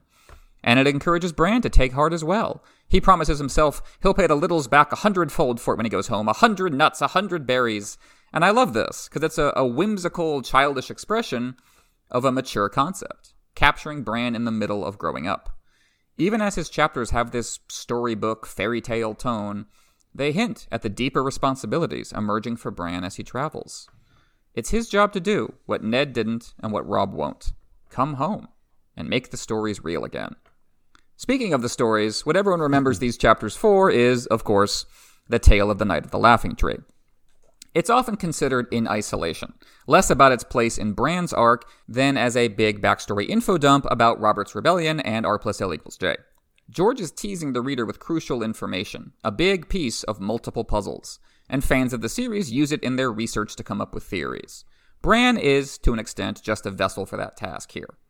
But in context, I think this story is enriched by Bran's perspective, because it builds on what we've been talking about. What is real, and what is only a dream? Why do we wear all these different masks? What is our responsibility to each other? This scene isn't just giving us a story about the past, it's making an argument about how stories work. The Night of the Laughing Tree story is as much about what doesn't happen in it as what does happen. The truth lingers in the gaps, the interjections, the subtext surrounding the text. It's the Storm of Swords equivalent to the House of the Undying in Clash of Kings. George brings the structure of story to the forefront so we can examine it. In this isolated, symbolic space, with no immediate threat for the characters to respond to, and no other way for them to pass the time, Bran and his companions plunge headlong into the heart of narrative itself. It starts with Hodor saying Hodor, just as when he woke Bran up from dreaming in Summer's skin. Even before he holds the door, that word is a bridge between worlds, a password to a change in consciousness. It hides the reality of past and future simultaneously, a loop like the mountains. Names have power. But then again, Bran reminds us, Hodor isn't Hodor's name. It's Walder, the same name as the boys who mocked him at Winterfell. Bran learned that from Old Nan, keeper of the flame, source of all the stories. And what happened to her? No one knows. It's a mystery. They didn't see her body at Winterfell. Why would Theon hurt someone like her? Well, Jojen says some people hurt others just because they can. It's how you establish authority, as we'll see in the Night of the Laughing Tree story as well. But Meera reminds us it wasn't Theon who sacked Winterfell, and these characters have no way of knowing it was actually Ramsay. It's a mystery to them, the possibilities of the past shrouded as if by fog, almost as much as the unknowable future. All they can do, Meera says, is remember the stories. Remember not just their content, but their context, what it was like when Old Nan told them to you. That's how you keep some part of her alive in your heart. It's the same process of cultural transmission we saw with the mysterious Little. It's the same defense against the ruin of entropy. Story is our only recourse against death. Stories are how we bring the dead to life. When we die, whatever else we might become, we become story. This scene is about that process, drawing our attention to the elements of story that lurk just outside the frame. The Reeds almost make that literal. When Bran asks for stories about knights, his favorite, they tell him that the only knights in the neck are below the water. They're beneath the surface of the story, beneath the conscious layer of your mind. They're the restless dead, the return of the repressed. As Maester Luwin said, there aren't many knights in the north, and so the only knights in the neck are dead ones. As you were saying, it's a clear reference to Tolkien's Dead Marshes. That's the fertile ground from which this story springs. Bran shivers at the thought of it, but he enjoys the sensation. And I think that's the appeal of narrative in a nutshell. A realistic plunge into an artificial scenario. You feel something that you know isn't real, even if it refers to real things. So you can enjoy the sensation on its own terms, exploring how your own mind works. It's also great priming for what's going to happen in Bran's 4th chapter in Storm of Swords when the scary stories become almost real. And also primes readers for what's going to happen in Dance with Dragons when the scary stories do actually become real. We like scary stories because we want to feel the fear in a controlled, safe environment. What we don't want is ghosts coming out of the well at the Night Fort. And we especially don't want the Whites rising from the ice lake to try and pull Bran and company down. But in a way, this is all a plot glide path for Bran's journey. Scary stories become almost scary realities that become real horror in the White Wilderness outside of Bloodraven's cave. It's all about the transition of Bran from boy to adult, and it works well in the context of Bran's love for scary stories, transitioning to him actually being in, as Jack Sparrow would say, in a ghost story. That's not Jack Sparrow. It's the other guy, right? It's right. It's Barbossa who says that, right? Barbossa, in Pirates of the Caribbean. But no, I love that. I think that's a perfect metaphor that George is capturing Bran getting older in terms of how he relates to story and the relationship between story and reality. It's that ooh feeling that Bran loves in stories, just like he loved it in climbing. Like, Bran never fell before Jaime threw him from the tower. But I think part of what Bran enjoyed about climbing was the possibility of falling, that little thrill of danger. Not the real thing, but the sensation of it. And that's what he wants out of this story, too. But instead, Bran is confronted with ambiguity. Right away, we learn that this story takes place in the year of the false spring, a warning to the audience that there are falsities, lies around every corner. Meera says the titular knight might have been a Cranogman like them. Jojen says he might not have been. It's uncertain. No story is ever complete. Jojen's face is dappled with green shadows, a lovely image capturing both life and death, the present tense of nature and the past of memory, the green leaf and the shadow of it. Jojen tries to head Meera off at the pass with this story, and we'll get to why that is later, by saying, hey, Bran's probably heard this one a bunch of times already. But he hasn't, and anyway, Bran says it wouldn't matter. Old Nan says you have to return to favorite stories like they're old friends. It's a vital lesson Bran has learned, and George is dropping the veil to speak to his audience here, telling us that rereading is an enriching process. Old Nan compared stories to people like old friends. They change, like they're alive. And I think that's in large part because we are always changing. your perspective changes. It's a different light. So if you shine it on the same story, it's going to start looking different to you. We look up at the same stars, as John will think a couple chapters from now, and see such different things. There are different ways to tell a story, different ways to listen to it.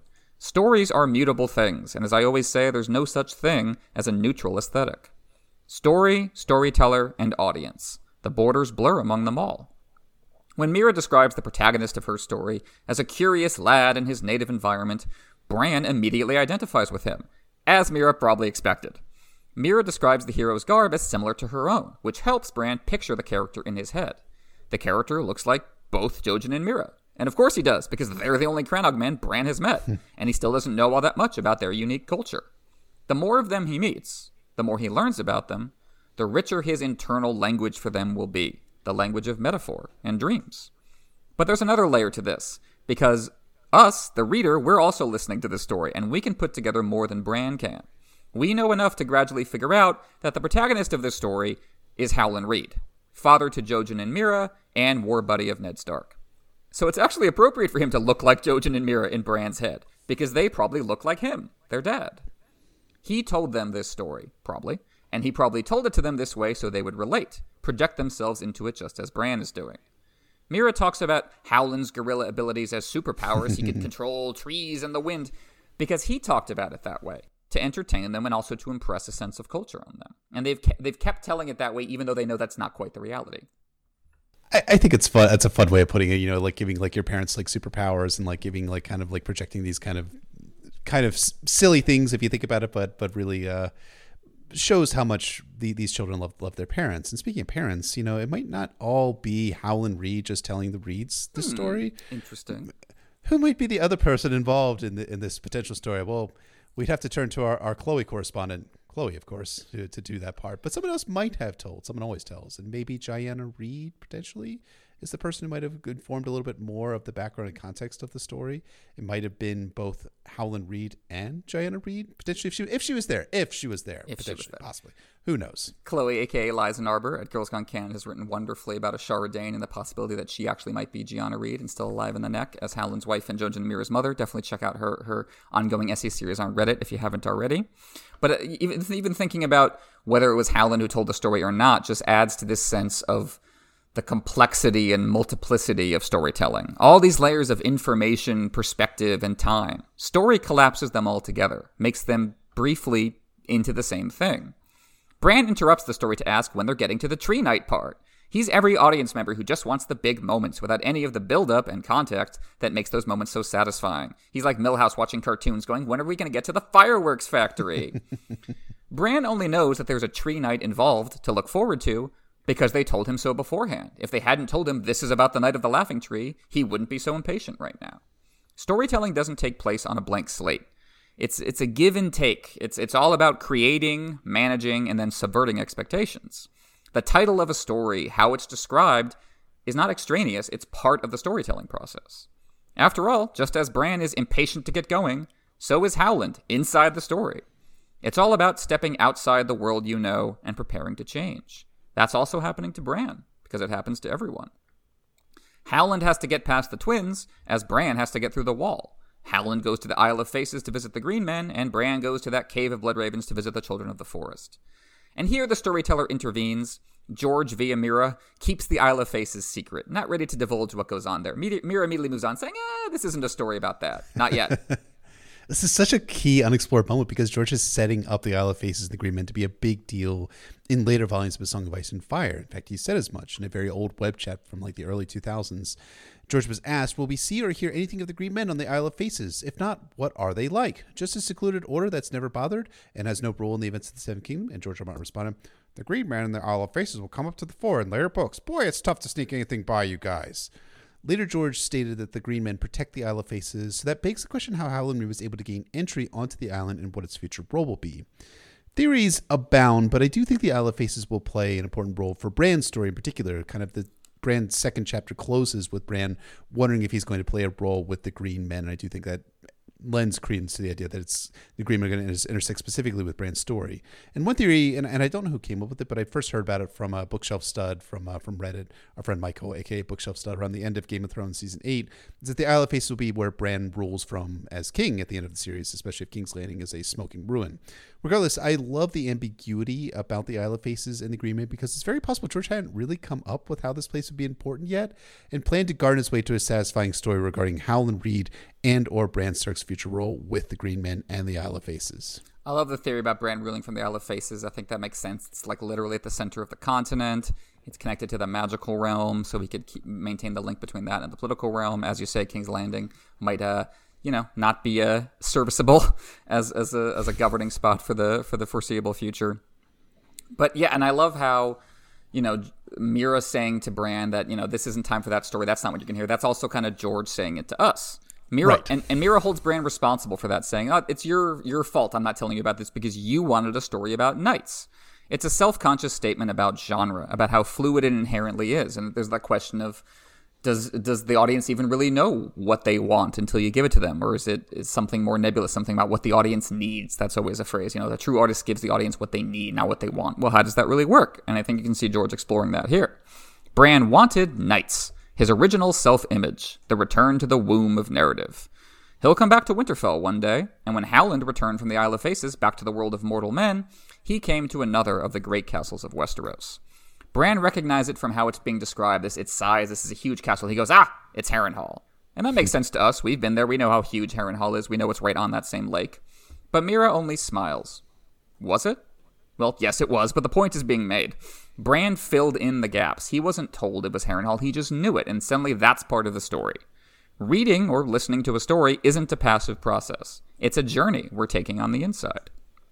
Bran turns the archetype into a specific place. His POV is the link between fiction and reality. It's a two-way street. Harrenhal, as Meera describes it, is nothing like the rotting nightmare we saw in Arya's chapters in the last book.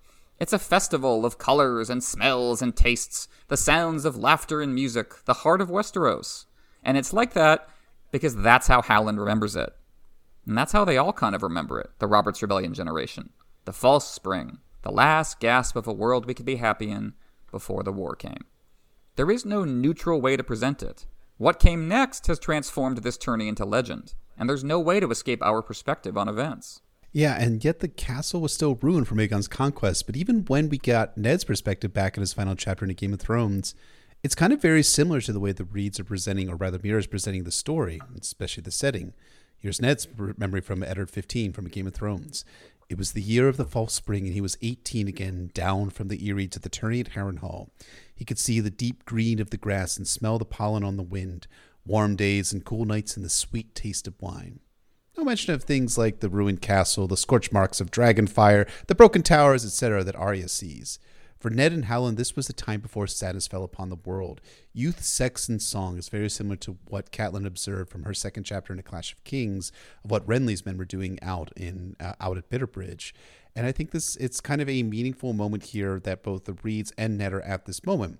And interestingly, when we'll get to this a little bit later on, the Reed story does not go quite as far as Ned's memory does from A Game of Thrones Eddard 15. And I think that's ultimately what colors and divides their stories in this context. You can see George making this kind of this playful attitude clear when he writes about the history, when he writes about the Targaryen history, and is talking about what different writers have said about it, what the Maesters have said, what Mushroom has said, trying to show us how every perspective is just a kind of a piece of this puzzle, and there's no real way to access the objective truth of what happened. And that's true because the reader's perspective intervenes as well as the storyteller's. Bran suddenly suspects from all this romantic imagery that this is turning into a love story.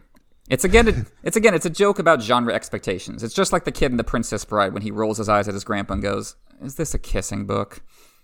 Bran is squeamish about this kind of story because he lacks the internal language to make sense of it. He can access the emotions of stories of knightly virtue, but the chivalric romance, toward which that virtue is usually put, he's less into that. Bran can conceptualize a fair maid, but takes it no further. He's in an in-between position, which is why he says that Hodor is the one who hates kissy stuff. Don't tell this story. Hodor doesn't like that. And that's fascinating. Bran is uncomfortable, but he doesn't want to admit it, because before long, he won't be uncomfortable with it. For the moment, Bran likes the stories where knights fight monsters. But part of growing up is developing critical thinking. And in that case, it means recognizing, as Meera says, that the knights can be the monsters. That's a key line in the series, resonating back to Jorah's line in the first book about the small folk never being left in peace, and forward to Thoros saying that some knights are dark and full of terror, and that the war made monsters of them all. Here, the concept is boiled down to its simplest form, appropriate for the context of a children's story. Sometimes the knights are the monsters. What if that which was supposed to be your guardian against the dangerous other was in fact the danger? What if there was a world in which we got rid of the White Walkers and the dragons and the Shadowbinders and all of it, and it still didn't save us from ourselves? I think it's brilliant how George links Bran's squeamishness about sex and romance to his naivete about knights and monsters. He seems to be suggesting they're flip sides of the same coin. That if you can't handle the reality of people loving and fucking each other, you probably can't handle the reality of people hating and fucking each other over. That's so true. And I think, I mean, you alluded to it, but I think it's really well about, how like if we got rid of all of like the evil magic in the world, like would we still like save each other from ourselves? Well, I think Game of Thrones season 8, and I think A Dream of Spring will prove that is quite the case, that they will not be able to save each other from themselves. But I think, it's I hate to use this phrase, but it's almost like a teachable moment for Bran. Like I just feel my skin crawling just saying that phrase. But it's the Reeds gently challenging Bran's perspective of knights equals good. And it's much less dire challenging of Bran's idealism than what Jaime experienced in Service to Aerys II. But I think Jaime resonates with what the Reeds are telling Bran here. Knights see and do worse every time they go to war, as Jaime tells Brienne. At the same time, the brilliance here is that this is also the Reeds' kind of internal bias as Reeds coming to the fore. There are no Crannoc knights. They might hold a tiller better than a lance, as Meera says, but I think it's an institutionalized distaste for knights. And why would they be opposed to knighthood? The story itself kind of tells the story, so to speak, but it's because their mortal enemies, the Freys, are a part of the noble culture of knighthood. Frey knights and chivalry were enemies of the Reeds. Frey lances and swords killed Crannoc men in the past as part of their eternal struggle, and Frey knights, lances, and swords and fires will be the ones that will carry out the Red Wedding to come. Yeah, I love that realization that this story exists to kind of transmit that cultural awareness among Crannoc men, that the knights can be the monsters, the knights can be our enemies. And so it's, you just think about Meera's parents telling this to her, and kind of that's why, and then why Meera is telling this to Bran, and why George is telling it to us. All these kind of motivations and these layers of story, and Bran has to internalize all of it. Meera puts the point of it, the message, plainly to him, as Howland probably put it to her, and as George is putting it to us. Howland was doing nothing wrong. He was just enjoying this nice spring day when 3 squires kicked his ass, because they felt that this nice spring day was their property, and he had no right there. Back we go to the start of the story. Why was Will at the wall again? Because he was caught in the Mallister's own woods skinning one of the Mallister's own bucks. He wasn't doing any harm to anybody. He was just trying to eat, maybe make a little profit. But the Mallisters own that turf, so he can't be there. Same thing for Howland at Harrenhal. Remember, Howland as a Crannog man is a little shorter in stature than most people around, so I think he stands in for the literal small folk getting kicked around. Like the Walders mocking Hodor in Clash of Kings, despite him being a Walder too. And actually, Bran compares the two situations, thinking about what it was like when Hodor was getting tormented. Again, showing how stories move from general to particular and back as we make sense of them. Bran thinks, oh, that's like the Walders I know. Maybe they were Walder Freys just like them. So who saves our hero? A wolf, like the wolves who will come again. A wolf on 2 legs, though, Meera clarifies. Stories blur people into symbols of their essence. Just like Bran became Summer, his aunt becomes a wolf. Because this is Lyanna, of course. As the wild wolf is Big Brother Brandon, the quiet wolf is Middle Brother Ned, and the pup is Benjen. Naming them this way adds to the fanciful atmosphere of this story. Everyone gets turned into an animal, like it's a fable, like it's something about the ant and the grasshopper, or the scorpion and the toad. That's so well said. I mean, the symbols are part of what makes this story so powerful, because this is a children's story, and yet it has adult ramifications and meanings. It's kind of an adventure story at heart, something a kid would like. But it's also an adult story with heavy adult themes. Basically, maybe this is YA fiction, as I was saying in my introductory statements, at its best, or maybe that's kind of too trite. What I think the Night of the Laughing Tree tracks strongest with is, and I know this will be a weird comparison, but the C.S. Lewis's The Chronicles of Narnia. And just to throw clear for a moment, Night of the Laughing Tree is not an allegory the way that Lewis's work was for Christianity. The Lion Lord is not Jesus the way that Aslan was, for Pete's sake, and that's Tywin, and he's no Jesus. I think, obviously. But I think they both tell profound stories using symbols and animal/nature stand-ins, and they're both told in ways that children and adults can enjoy for different reasons.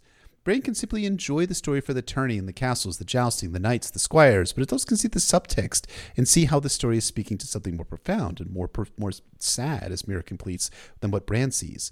But to make the story palatable to both children and adults, it's told, and written by George and Clive Staples, to have a layer of meaning. And yet, even in having a deeper meaning, it's still relatively simple.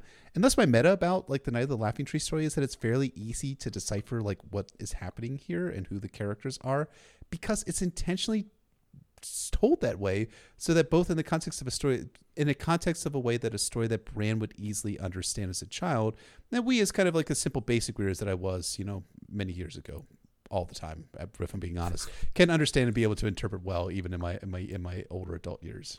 Exactly. It's that's what I think we're getting at here, is that there is no isolated platonic ideal of a story. It's always going to depend on who's telling it and who's listening. That's always going to impact what the story actually is. And everything we're seeing here fits into the imagery of Bran's chapters specifically. He was just mourning his pack, both as Summer and himself. And now we see the previous generation of Starks presented as a wolf pack, all together, one last time. That they go unnamed forces us to fill in the gaps, recognize who they are, to go, oh, that's Lyanna, that's Brandon, that's Ned. Just as with the other characters at Harrenhal. They're described in terms of their sigils and described in terms of archetypes of animals. And some of them we can recognize our first time through the books, right? The Dragon Prince is Rhaegar. We already know that. The Storm Lord is Robert. We might recognize the Maid with the Purple Eyes as Ashara Dane because she's come up a couple times. Others only become clear on reread. We haven't met the Red Viper Oberyn Martell yet, so we're probably unlikely to pick that one out. Nor have we met the Lord of Griffins, Jon Connington. And we only know from A Dance with Dragons that the White Sword dancing with Ashara was specifically Barristan. All the specifics fade, distorted by both narrative and time. We leave behind traces of who we were. A blurry image, a flash of color, a line from a song. And this is how they look back at themselves, too. Barristan looks at his face in a reflection in A Dance with Dragons and wonders when he got so old. When did he stop being this guy, a character in a story, as ageless as song itself? Story is all shadow puppets, but so is politics, and so is memory. We never get back to the thing in itself. We just put it into a different context. Lyanna, in the moment, is the perfect Stark. She's heroic, saving Howland, upholding her duty, seeing that she's doing it because he's her father's man. She owes him that.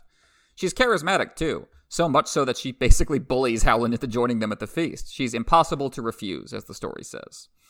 Lyanna is martial, but also romantic, crying at Rhaegar's sad song, until Benjen teases her, at which point she overturns her wine glass on him.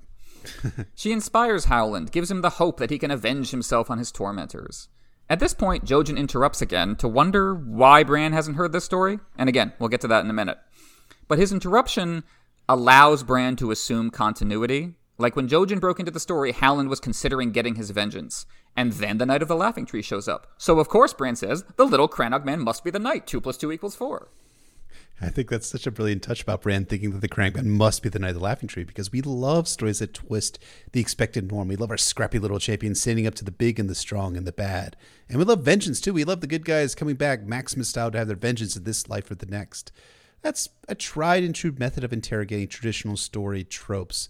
But what George does here is a little different. I guess we are going to talk more about the identity of the knight at the end of the podcast. But George layers the event with further interrogation of the trope. It's not simply that Bran is guessing the identity of the mystery knight here incorrectly. It's that there's a deeper layer of meaning behind who the actual Knight of the Laughing Tree is. It's not a story about vengeance. It's not a story about the little Crannog men standing up to the big and the strong. It's something more than that. And I think that makes this story so very special in this series. Yeah, that's exactly right. It's not just that Bran is passively listening to the story and isn't making any connections. It's that he's making incorrect connections, and he's doing that because of things he already knows about. And I think George is trying to say is that's how we read stories too. We're being shown how the way a story is told and interpreted changes its meaning. It's all signs and symbols, like the sigils being used to communicate who these people are instead of names. And I love that George describes Bran nodding sagely in this moment as he goes, I understand what's going on here. He's a little kid pretending to be a wise old sage. The stories he knows have prepared him for this moment, because he knows all about mystery knights, but he doesn't necessarily know how to solve the mystery. His beloved stories have deceived him, as they did about the nature of knights, which is why Mira had to tell him sometimes the knights are the monsters. The tropes are lying to you, and the first step toward wisdom is admitting your ignorance. The Mystery Knight joins the joust, defeats those knights whose squires thrashed Howland, and the only ransom they ask is teach your squires honor. It's the essence of storybook heroism, all the abstract values of chivalry embodied. For a minute, the world worked like it was supposed to. The downtrodden lifted up, their tormentors brought to justice. Howland's prayer to the old gods has been answered, and so the knight vanished like a spirit out of legend. Their job done. What a happy ending. That's how Bran takes it anyway. He says, it was a good story, B+. Should have been more violent, though. And the Mystery Knight should have won the tourney and declared the Wolf Maid the Queen of Love and Beauty. And this is just perfect. It clarifies Bran's role as the in-universe young reader on the cusp of awareness. He knows what he likes, but not what it means. All Bran can think of is the terms of victory, the catharsis without any complication or any self-examination. It's a power fantasy, and that's all. He's casually bloodthirsty, like many kids, when he says, Knight of Laughing Tree should have killed those knights. He's like young Mega Tyrell, who was talking to Sansa about how she wants a betrothed willing to kill 100 men for her love. Bran also wants everything in a story to be neat and complete. The knight has to be the Crannog man, and if so, he has to have a crush on the Wolf Maid. Those are the rules. Even though Bran doesn't like the kissing books, he knows the structure of them. And this is George making the case for a critical and thoughtful approach to stories. If you just treat them as wish fulfillment, if you assume going in you already know what's going to happen, you'll miss the whole point. Lyanna was the queen of love and beauty. But as Mira says, that's a sadder story. The true story, shorn of all the dazzling fairy tale imagery. That's the sad song Rhaegar was singing, the one that made Lyanna cry. And just like how Bran shivered pleasurably at the thought of dead knights under the water, Lyanna enjoyed the song, despite it making her cry. Because it made her cry. Because it made her feel things, and that's what we want. Rhaegar, of course, is the one who named her the Queen of Love and Beauty. He's the one who stole her away, leaving her pregnant with Jon Snow. Meanwhile, the king who was hunting the Knight of the Laughing Tree next took out his anger on the wild wolf Brandon and his father Rickard. Then comes the war and the murder of Rhaegar's other children, and finally Lyanna's death in childbirth. Promise me, Ned. Keep it secret. And that is why Bran doesn't know this story, while the Reeds know it by heart. With Howland as the protagonist, and maybe the storyteller, with a guileless little brat as the audience, this is a feel-good story about finding friends and overcoming obstacles. But if you look at this as a story about the Starks, it's the beginning of the end. Ned doesn't tell it because it might give away the secret of Jon, and also because it's just too painful. Lyanna was beautiful, willful, and then dead before her time. Jaime has a different story about Harrenhal. We've already started hearing it. And I'm sure if we talked to Oberyn and Jon Connington, they would each have their own stories to tell, and none of those stories are true, and none of them are false. They're just each their own. I think it'll be fun, hopefully in the Windsor that we get Jon Connington's perspective on the journey of Harrenhal. I think that might be another perspective that we might see, which would be awesome. And I hope that's something that George does in the book. And I think you're so right that this is painful for Ned, because what Mira leaves out of the story, we get Ned picking up on it back in his fever dream from his last chapter in the Game of Thrones. Ned remembered the moment when all the smiles died, when Prince Rhaegar Targaryen urged his horse past his own wife, the Dornish Prince Elia Martell, to lay the Queen of Beauty's laurel in Lyanna's lap. He could see it still, a crown of winter roses blue as frost. For Ned, the fever dream of Harrenhal started with youth, with love, with wine and warm wind in the air. It ends with Rhaegar wrenching the world of youth away by doing what seems like an enormous act of chivalric love, placing the laurel's crown on Lyanna's lap. Though Rhaegar was not the missionary. Come on, people. Do you guys actually come up with these theories on your own? This connects to what Bran remembered earlier in the chapter about the history of the Mystery Knights. The Dragon Knight once won eternity as the Knight of Tears, so he could name his sister the Queen of Love and Beauty in place of the king's mistress. Aemon the Dragon Knight prevented King Aegon IV Targaryen's mistress to be named Queen of Love and Beauty, but Rhaegar won the tourney to crown a woman as his mistress. Yes, that is a one-sided interpretation of what occurred. I think we'll unpack that there's more to the story of Rhaegar trying to find the Knight of the Laughing Tree and him winning the tourney at the end of this episode. But it's the reason why Ned found the story impossible to tell to his children. The tourney of Harrenhal was the moment when he lost almost all of his family, his father, his older brother, his sister. Almost everyone that Ned ever loved in his entire life died. Well, didn't die at Harrenhal, but you can trace a lot of their actual eventual falls to events that happened at Harrenhal. it's hard for Ned. And yeah, he is kind of like a sad, tragic figure in this. He's the quiet wolf in this section of the story, in this section of A Song of Ice and Fire. And so you can even see the elements of who Ned Stark was before he was the Ned Stark that we came to know and love in A Game of Thrones. And yet, being that Ned Stark character, he can never tell these stories about the Night of the Laughing Tree. He can only whisper stuff about Arthur Dayne to Bran Stark, as we found out in A Clash of Kings. He was ultimately the quiet wolf because life in the world around him made him quiet, made him sad, and made him not really wanted to talk about the past that just seemed so bitter and poignant to him, probably, and even to the end of his days, when his last chapters, him remembering his sister and remembering what happened to her. It was in the Bran chapter where the Reeds were introduced that Bran thought back to that moment when Ned was telling him about Arthur Dayne, and then he thinks to himself that his father got sad and stopped telling the story. Because I guarantee Ned was thinking about this, about how happy he was in the moment and how sad he is in retrospect. That's the big thesis statement, I think, of the Night of the Laughing Tree story, is that stories change as you change. They're chameleons that crack you open. Bran has just been told the keystone story of a generation, one that hints at why everything turned out the way it did, and the secrets that define his family. But he doesn't realize any of that because of how it was told to him, and because of how he approaches it as a reader. As the chapter ends, Bran projects himself into the story, like he projected himself into summer.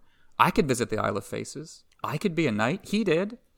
It's so bittersweet because Bran is doing exactly what we tell kids to do with stories. Let them in. Think of them as part of you and you as part of them. Be inspired. Dream and then live your dreams. But while Bran doesn't know the truth, we do on reread. He has misread the story, including his own, and his dreams are not going to come true. But he will fly. He'll never walk again, but he will fly. So even as the old stories die and Bran thinks he can live with them but can't, he will come up with his own story. Mm-hmm. And who has a better story than Bran Stark? As we all know. Indeed. Oh, man. That was so... I think that's... I'm sorry. I usually will say this after these episodes are done, and maybe I'll cut this out of the episode itself, but I think that is the definitive treatment of the Night of the Laughing Tree story. So hell yeah. Hats off to you, man. Well, hats off to us both. Everyone's hats off. Everyone, hats off. All around, hats off. All right. So, shifting over to foreshadowing groundwork for Storm of Swords Brand 1 and 2. Hodor shouts Hodor and then runs to the door when Meera returns, which is another allusion to Hodor being hold the door, which again is one of those really cool things that we can see now in retrospect that George was setting this up. We had several references to Hodor being hold the door in A Clash of Kings, and George continues that here in A Storm of Swords. It's interesting to come back and realize how that's packed in so frequently. Even Hodor being the one who brings Bran back from his wolf dream speaks to Hodor as like this threshold figure, someone who's on, guarding the literal door, but also a metaphorical passageway between those two versions of Bran. So, as we've said before, I can see why George was probably really crestfallen that he wasn't able to get The Winds of Winter out before season 6, because I would have loved to have read that first, and I'm sure he would have wanted to be the one to break it to us. So that's too bad. Yeah, but thankfully he says it's going to be so much more different, and this going to be a much different context. We'll find out about it in The Winds of Winter, so I'm excited to see that.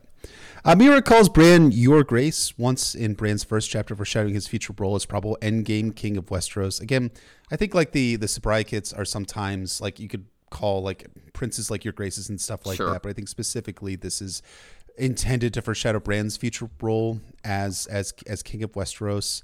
Even if Meera in this moment is referring to him likely in the context of being Robb's heir, as Robb does not have any children, and of course will not have any children ultimately. I think that's probably what's happening here. So it kind of has a double meaning. Agreed. This is they use a lot of teasing little titles for Bran, in part just kind of making fun of him. Meera and Jojen do. But I think as we talked about in Clash of Kings, I think you can see George working through the idea of Bran as an endgame monarch even early on, and I think that's part of it for sure. Mm-hmm. So the clansmen who get brought up in this chapter, Bran mentions a few of their family names, and then we meet the Little. They're going to return in force to the narrative in A Dance with Dragons. And I remember some people saying at the time that it seemed like the clansmen kind of came out of nowhere and were just kind of being invented so Stannis could have an army. And maybe that particular plot point was invented as George wrote Dance. But you can see already in this chapter that George is thinking through the clansmen, thinking through who some of their families are and how they fit into the North as a whole. Yeah, it's funny, like... I do think there is a little bit of George being like, oh, God, who is left in the North that like Stannis can That's get very an army true. For? Mm-hmm. Like, let me read A Storm of Swords. Okay, who's going in the North? Okay, Bran. Okay, Bran's there. And Bran encounters the Littles, the mountain clans, with the wolves and all those. Perfect. Print it. It is interesting, though, that shortly after he abandons the 5-year gap, some of the first chapters he did write were Jon chapters, I think. And like those first couple Jon chapters where Jon is explaining like the clansmen to Stannis were a part of the original text of From a Feast for Crows before George cut it to A Dance with Dragons. So they are. It was pretty early. It was pretty shortly after he finished Storm of Swords that he started to zero in on the clansmen as being the dudes who were going to be a part of Stannis' army. And, you know, the clansmen, they call Ned Stark the Ned in A Dance with Dragons, which I think is just lovely. You know, when they call it the Ned and the Ned's girl and stuff like that, and they're referring to Arya. Just like Bran talks about like the clansmen saying like the wool for the leader of the clan as opposed to like a lord or something like that. So the Sobriety Kid is just a little bit different here. And what it's I just love it because it's like the language aspect of it. Like Bran's like interpreting the wool as being lord in the same way that the clansmen are interpreting the Ned are interpreting Lord Ned Stark as being like the Ned, if that makes sense. It's a gesture of extreme affection, not only because they're using their own terminology, but because they don't call him the Stark, which is what would make sense if they're following their own family pattern. They're calling him the Ned, his first name, which is just so much more kind of just friendly and personable. And you get the sense, although we don't have many details about this, that, you know, Ned treated with him and them individually. So maybe they specifically have affection for him even more than the Starks as a whole, although they do love them, as the Little makes clear. And yeah, I like the clansmen and their cultural specifics because it emphasizes that, you know, the Starks weren't the first people ever in the North, and that there were people in the North who have older traditions even than them that the Starks have kind of integrated and taken part in. And I think that makes the North feel kind of more rich and culturally diverse, which is a lot of what A Dance with Dragons is about.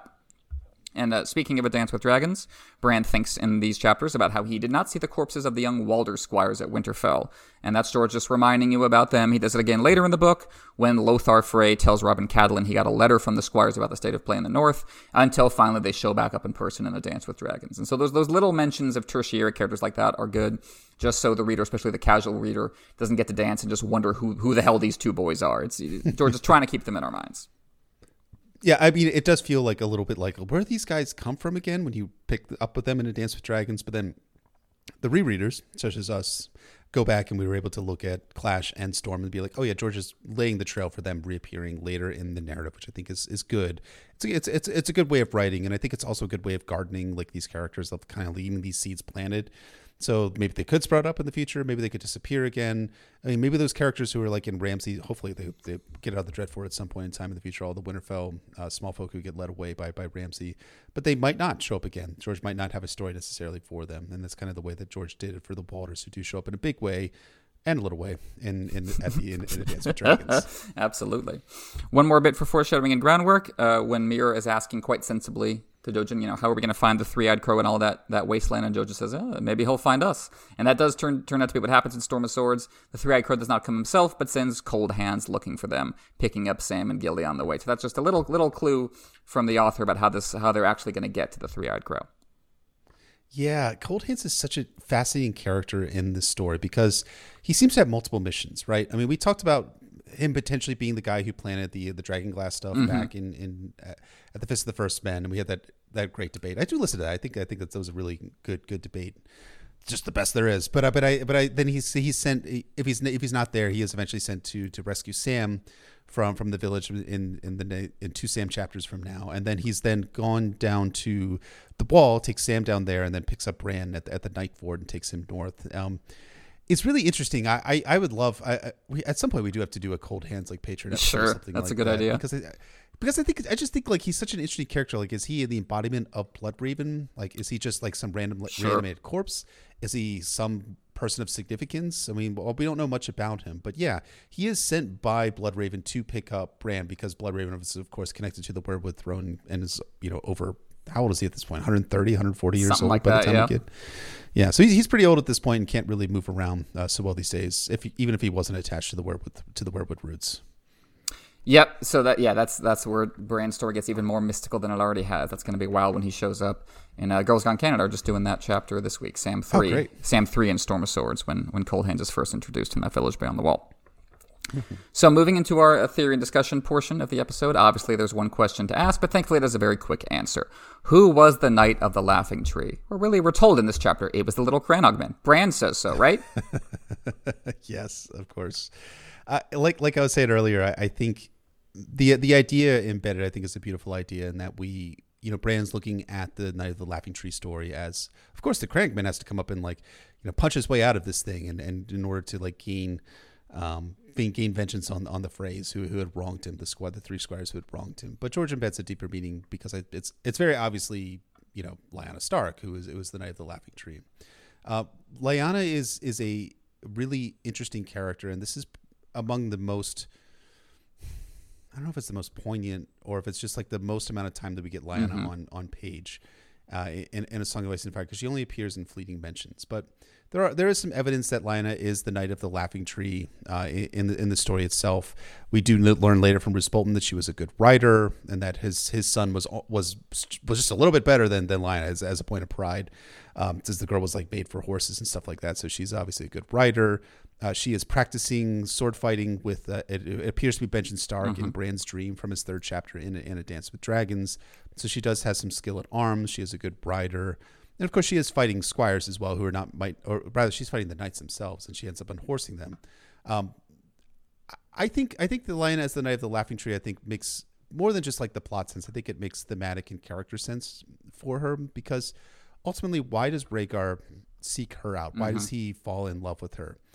And I think the reason why is that she demonstrated something to him that made him feel that either she was the prophesied person who was going to birth the last head of the dragon, or just was generally more than what he, it was generally what he wanted in someone. Now, the part of the story that cuts out here is that we learn that Rhaegar goes and looks for the Night of the Laughing Tree, and no one finds her. Of course, they only find her shield. And I think the theory is that what happened is that Rhaegar went out and actually did find the Night of the Laughing Tree, found it was Lyanna, and that's when he fell in love with her. And then he, of course, named her Queen of Love and Beauty and placed the Laurel's crown on her lap, as Ned remembered from A Game of Thrones Eddard 15. But yeah, it's very clear to me it's Lyanna. There are some bad, ugly theories out there that it was Ned Stark or Rhaegar Targaryen, or even Benjen Stark, who was who are those people there. But I don't find a lot of resonance for any of those characters, thematic, plot, or especially character, for any of those characters being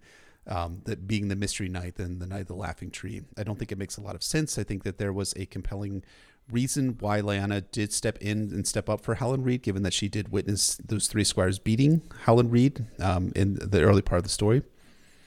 But yeah, so it's very clearly Lyanna Stark. Is there any way that it could not be Lyanna Stark? That's what I ask you, sir. No, I totally agree. I love how George sets this up, where right before Jojen interrupts and right before the night is introduced, you have the Howland thinking to himself, I wish I could get my revenge, but I'm just too small. I don't know anything about jousting. So Bran assumes that's set up for the reversal, when Howland can in fact joust.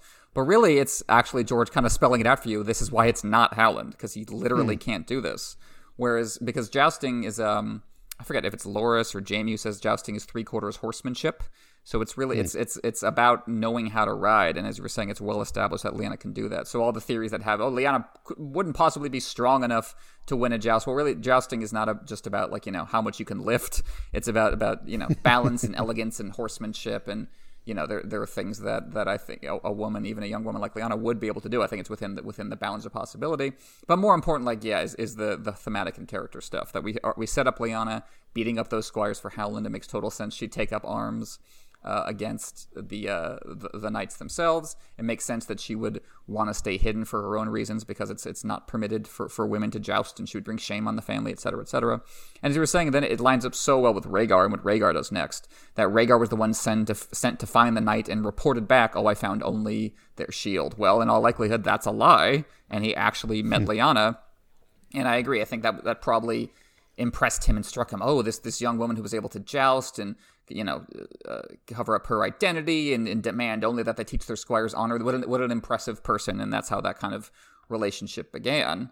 And that's what ultimately led him to give her the crown of love and beauty. And how bittersweet that is. It's that's Rhaegar going, Lyanna, you really won this tourney. You should be the winner of this tourney, but I can't honor you with the champion's laurels. You can't officially win. So here's as close as we can get to what should be happening here.